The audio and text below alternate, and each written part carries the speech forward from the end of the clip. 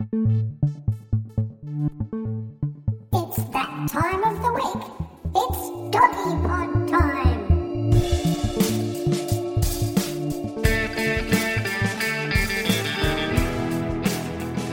Hello everyone, welcome back to the Doggy Pod. I'm Dr. Rob Zammit, and thank you for your compliments on the Doggy Pod. And it's all because of one man here with me, producer.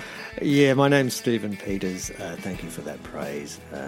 Well deserved, my friend. I'm telling you, a lot of people have been telling me. A little less banter, a little more moving on. Okay, People let's go. Keen to hear In this week's episode? Yes, we're going to talk about the key factors that make your dog truly happy. What makes the dog happy, and what can you do to put a smile on your dog's face every day that'll just make it happy? Also, I do want to talk about feral dogs this week. Oh, do they exist, people ask me. Well, we hear about feral cats. What about feral dogs? What happens? How do they get there? And I've always wanted to know, with a lot of dogs, don't seem to recognise themselves in the mirror. They just kind of stare at the mirror and don't even notice that they're there. And other dogs seem to react quite strongly to their image in a mirror. So we'll talk a little bit about that. Why don't they recognise themselves? And in my top 5 this week, I'll tell you the top 5 most bizarre dog names I've ever heard. And I've heard a lot over the years. I'll tell you some weird names. I reckon you've probably heard some crackers. And sometimes people have introduced their dog to you and you've had to bite your tongue because it's such a bizarre name. Yes. You don't want to laugh. Speaking of what happens in the clinic, Yep. how's the week been? Well, I went in the other morning, and a very successful caesarean had been performed. There were 6 puppies, and unfortunately, my vet was very, very upset about it. And I said, "What's wrong?" He said, "I've just checked them, and I have to put 3 of these puppies to sleep." And it was true. 3 of them had very severe cleft palates. The palate is the upper part of your mouth, and these were, it should be totally closed. These were totally opened from the nose right down to the back of the throat. And when you have a cleft palate like that, you cannot suckle. You cannot suck in milk, and the puppy would fade away and die. I was about to ask, why do you have to put it down? They can't suckle. They'd have to be maybe tube fed. And the problem with puppies, tube feeding a puppy, of course, you've got to give them colostrum to start with. It's a lot of work, and they will often get infections in that area, in that nose area. The nose mightn't develop properly. And as you know, the nose is the most important area of the dog. They live in the world of smell. So generally, with cleft palates, we tend not to let them live. And is that unusual, getting 3? Well, that was the thing, half the litter. Yeah. And the lady said, "This is, what have I done? Like my genetics, I can't believe it." So I always check everything. I said, "It's not necessarily to do with your genetics. It can be food." Would you believe what they found in humans? And for many years, dog breeders, very smart people, dog breeders, for many years they've said, if you're worried about cleft palates, give vitamin B. And most vets say, vitamin B, what's that got to do with it? Research has found in humans that do have cleft palates. It's because the mother has problems with metabolizing certain vitamin B properly. And vitamin B supplements can be given to avoid cleft palates. I never realized that till recently. Like, I knew about it with puppies. We'd done it many years ago with dogs. Didn't know it was also the same thing in humans, and the reason for it. They don't metabolize the vitamin B and absorb it, and it leads to a cleft palate. So, for those dog breeders out there, whenever you're going to breed your female, do put them on a vitamin B supplement, well worthwhile. Maybe something like an Elevit, which is used in humans. It has vitamin B plus folic acid for neural tube defects, etc. Vitamin supplements, I've never been big on them. I always thought that dogs produce enough vitamins in their gut, which they do. But sometimes supplementing can help, and that's certainly one specific case. Wow, that's very sad. Very sad for the owner of those dogs. Now, for people listening to our show right now with headphones on, you can probably hear that noise in the background, and that's because it's absolutely bucketing down rain right at the moment. But we're nice and snug and dry in Dr. Rob's surgery, which is where we record our weekly podcast. Now, I just wanted to talk about a happy dog. I mean, we just assume, I guess, that our dogs are happy. And you can notice some dogs, you can see them smiling. They definitely have a smile on their face. But are there things that we can do to our dogs, whether it be a little tickle on the tummy or something or other, or sort of things that are guaranteed that, that's going to put a smile on my dog's face? Yeah, and look, and some dogs will smile so hard they raise their lips and they show all their teeth. Which then doesn't look like a smile. Yeah, you often think, the dog's growling at me, what's wrong? But no, dogs, and there's certain breeds that will do it. I mean, one breed that's well known for it is Dalmatians. They show all their teeth in their smile. And it's not, people say when you smile, make sure you smile big and show all your teeth and show your pearly whites. Some dogs will do just that, Stephen. It's not a growl. It's not, I hate you, I'm snarling. They're not snarling, they're smiling.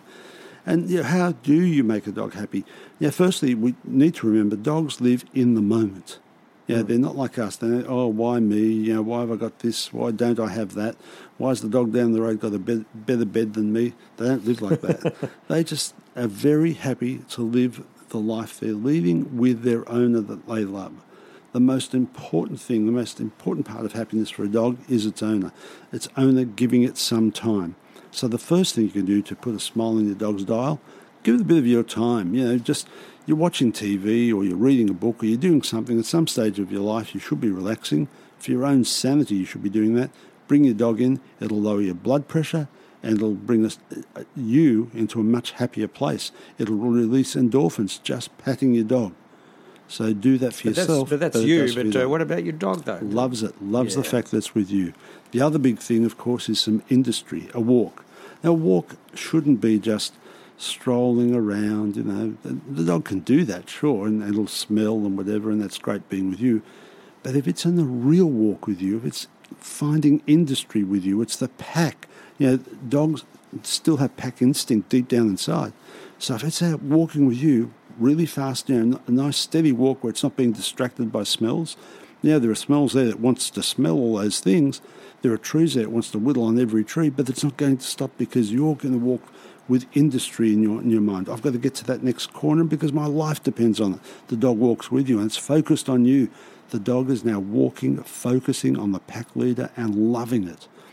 If the dog goes for a walk like that for a good 20, 30 minutes and comes home, it goes, I'm exhausted. Because it's been focusing on you. And exhausted and happy. A happy exhaustion. It's found something to do for the day. And, dogs spend most of their lives waiting for us. Their lives are short enough and they spend most of it waiting for us. It's good to give them that reason to wait for us and that happiness. Food, food's important, obviously, for survival. And some dogs are food-driven. They give me some food. But at the end of the day, if that dog doesn't relate to you, then you've done something wrong. Dogs love their owners more than they love food even. And my pug is food-driven like nothing you will ever see. You should see the things I give to do for food. But if I call him and run away while he's eating, what's wrong? And he'll take off, leave the food bowl and be with me to see what's wrong. So is there such a thing as, can dogs laugh? Can dogs giggle? I can't say I've ever seen it. I'm guessing probably not. To some extent, it's as close to a laugh as I ever see when they get on their back and they show their teeth. They really are just about laughing, I think. They don't make that laugh sound that we make, but just about is. They're just about nodding their heads like they're laughing and accepting that, this is funny, this is really funny. But generally dogs are happy, aren't they? Oh, most of the time. Happiest creatures on this land. They really are. People say, dolphins are and this and that and the other, but really a dog is. Dogs mourn, they grieve. We know that for a fact. There are great stories about dogs sitting on their owner's grave. Just sitting there looking after the grave because they're mourning, and they mourn when they lose another dog in the pack. If there's two dogs in the family and one goes, the other dog misses it, and you often have to treat them for it. You have to bring them out of their depression. But they eventually come out and they accept it and they get on with life and they're happy to be with you. Okay, well, there you go.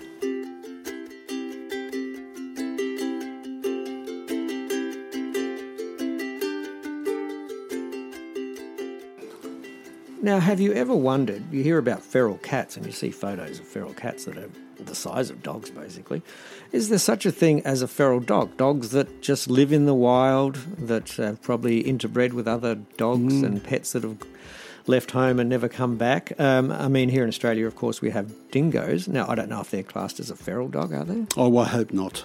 I hope not. If they are a feral dog, then the governments can shoot them out and make them extinct as a species. If they are a wild dog, then they're a native dog, and we shouldn't be doing that. Which is what they are. What I believe they are, and we're actually doing research to prove it. Okay, research as in DNA, genealogy. Oh, a few things. We're looking at the DNA. We're looking at the metabolism as well of dogs, and we're looking at the behaviour of dogs compared to dingoes. So we're looking at those three things to generate a paper to find out, are dingoes a true wild dog that's a native dog in Australia that we're trying to tame somewhat, or are they a domesticated dog, just like your dog in the backyard that's gone wild? Because that presents a bigger problem to us. Because they would have been living with indigenous families Yes. going back thousands of years, Correct. I'm guessing. Yeah, and where do they trace back? Where do the origins trace back? But yes, we do get feral dogs. That's different again. And in fact, let me tell you this, the dog in your backyard is capable of becoming a feral dog. I live on the outskirts of a large city you may have heard of called Sydney. I'm on the outskirts of it on acreage, and I have seen dogs that can get out of their backyards because not everyone has fences. They form a little pack, and off they go hunting and killing animals on acreage. So not fencing your dog in can cause it to act in a feral way, in a feral manner.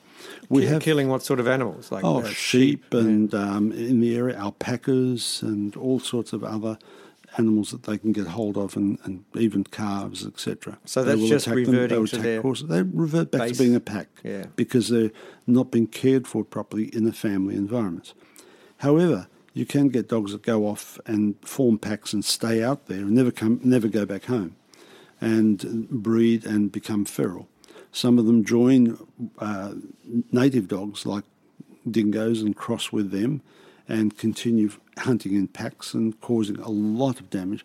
Our graziers can tell you lots about it. Our graziers are out there with sheep, with big flocks of sheep, have seen dogs bringing down some of their sheep, and it's pretty nasty way of for a domestic dog having to survive. But that's what else can they do?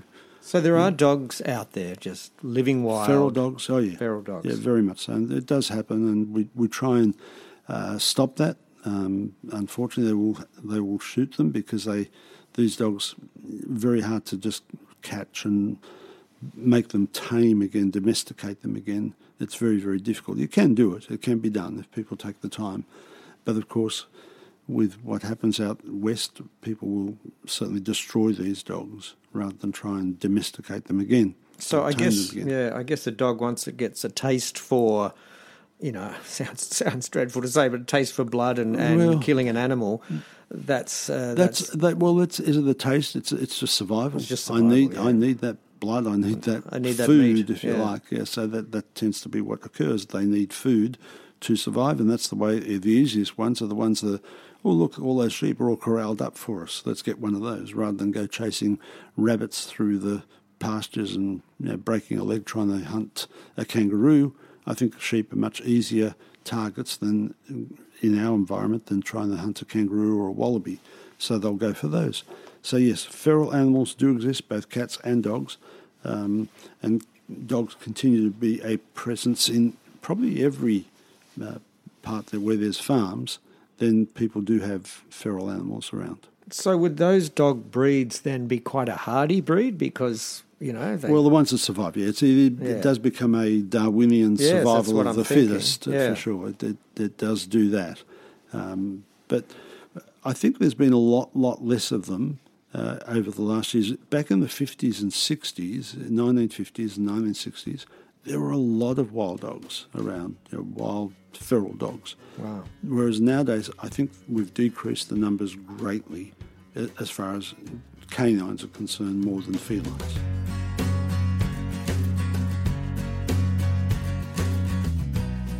Now, from feral dogs to dogs that live in the house a lot, and that's probably most of our dogs. What's the story with some dogs when they see themselves in the mirror, they just refuse to accept that that's them. They just won't even look at themselves. Yet other dogs, will bark at what they perceive to be another dog in their space, yet it's actually them.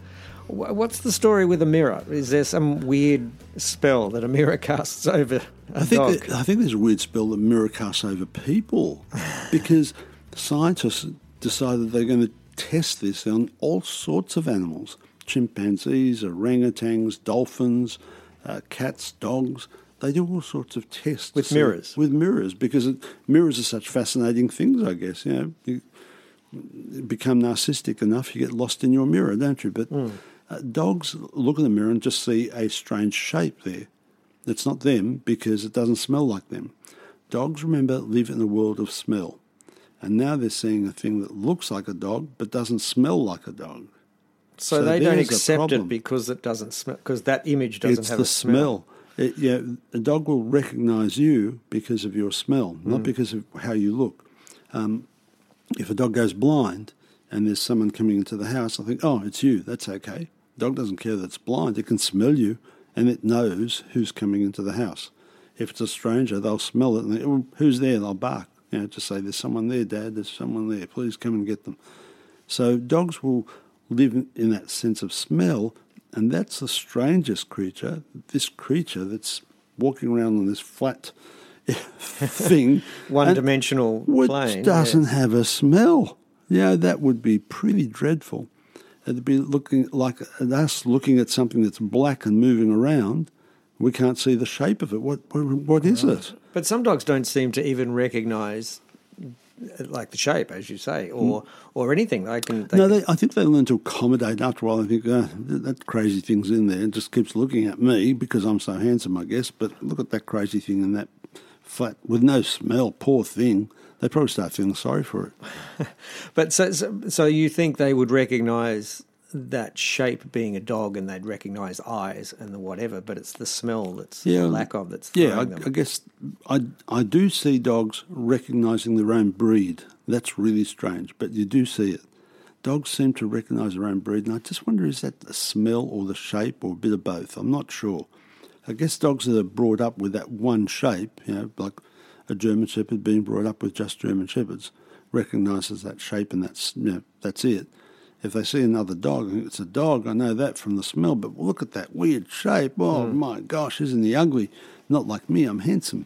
That's what they must be saying, I guess. But I've seen many dogs recognise their own breed, and other breeds they're not so fond of, just not so fond of. So there is something about the shape, of course, but ultimately it's the smell. All gets back to the smell every time with a dog, doesn't it? Absolutely.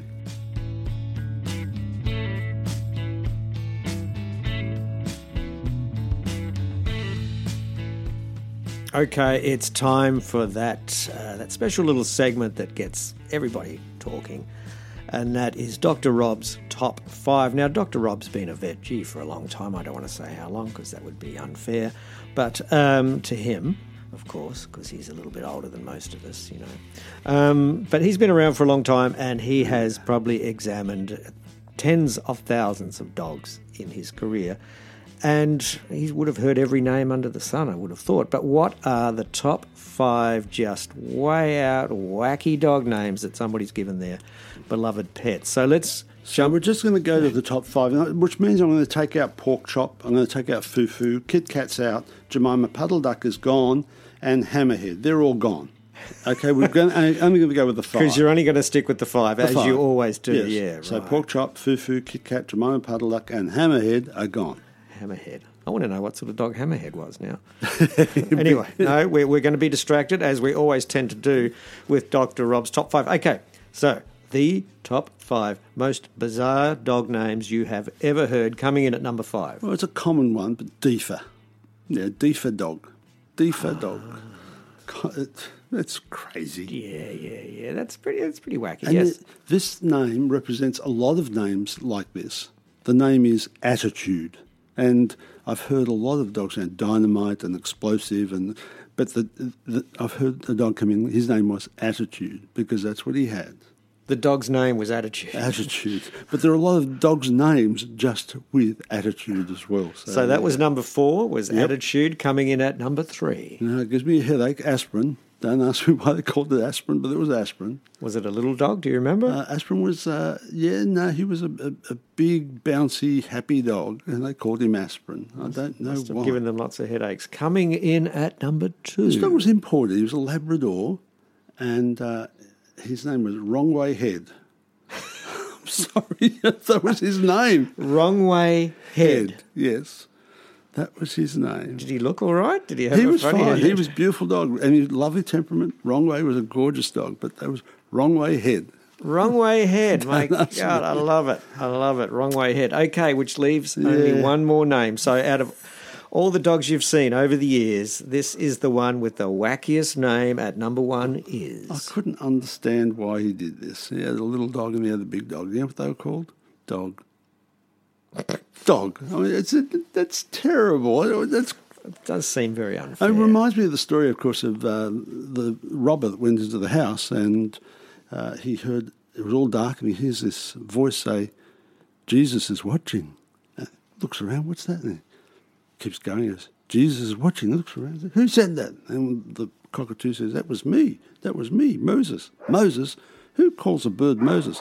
The same person who called the Rottweiler Jesus. Okay, that's really cruel. Anyway, dog. There you go. Dog. Dog. All right, thank you very much for listening to the Doggy Pod this week. We hope you've had a few laughs and maybe learned a thing or two.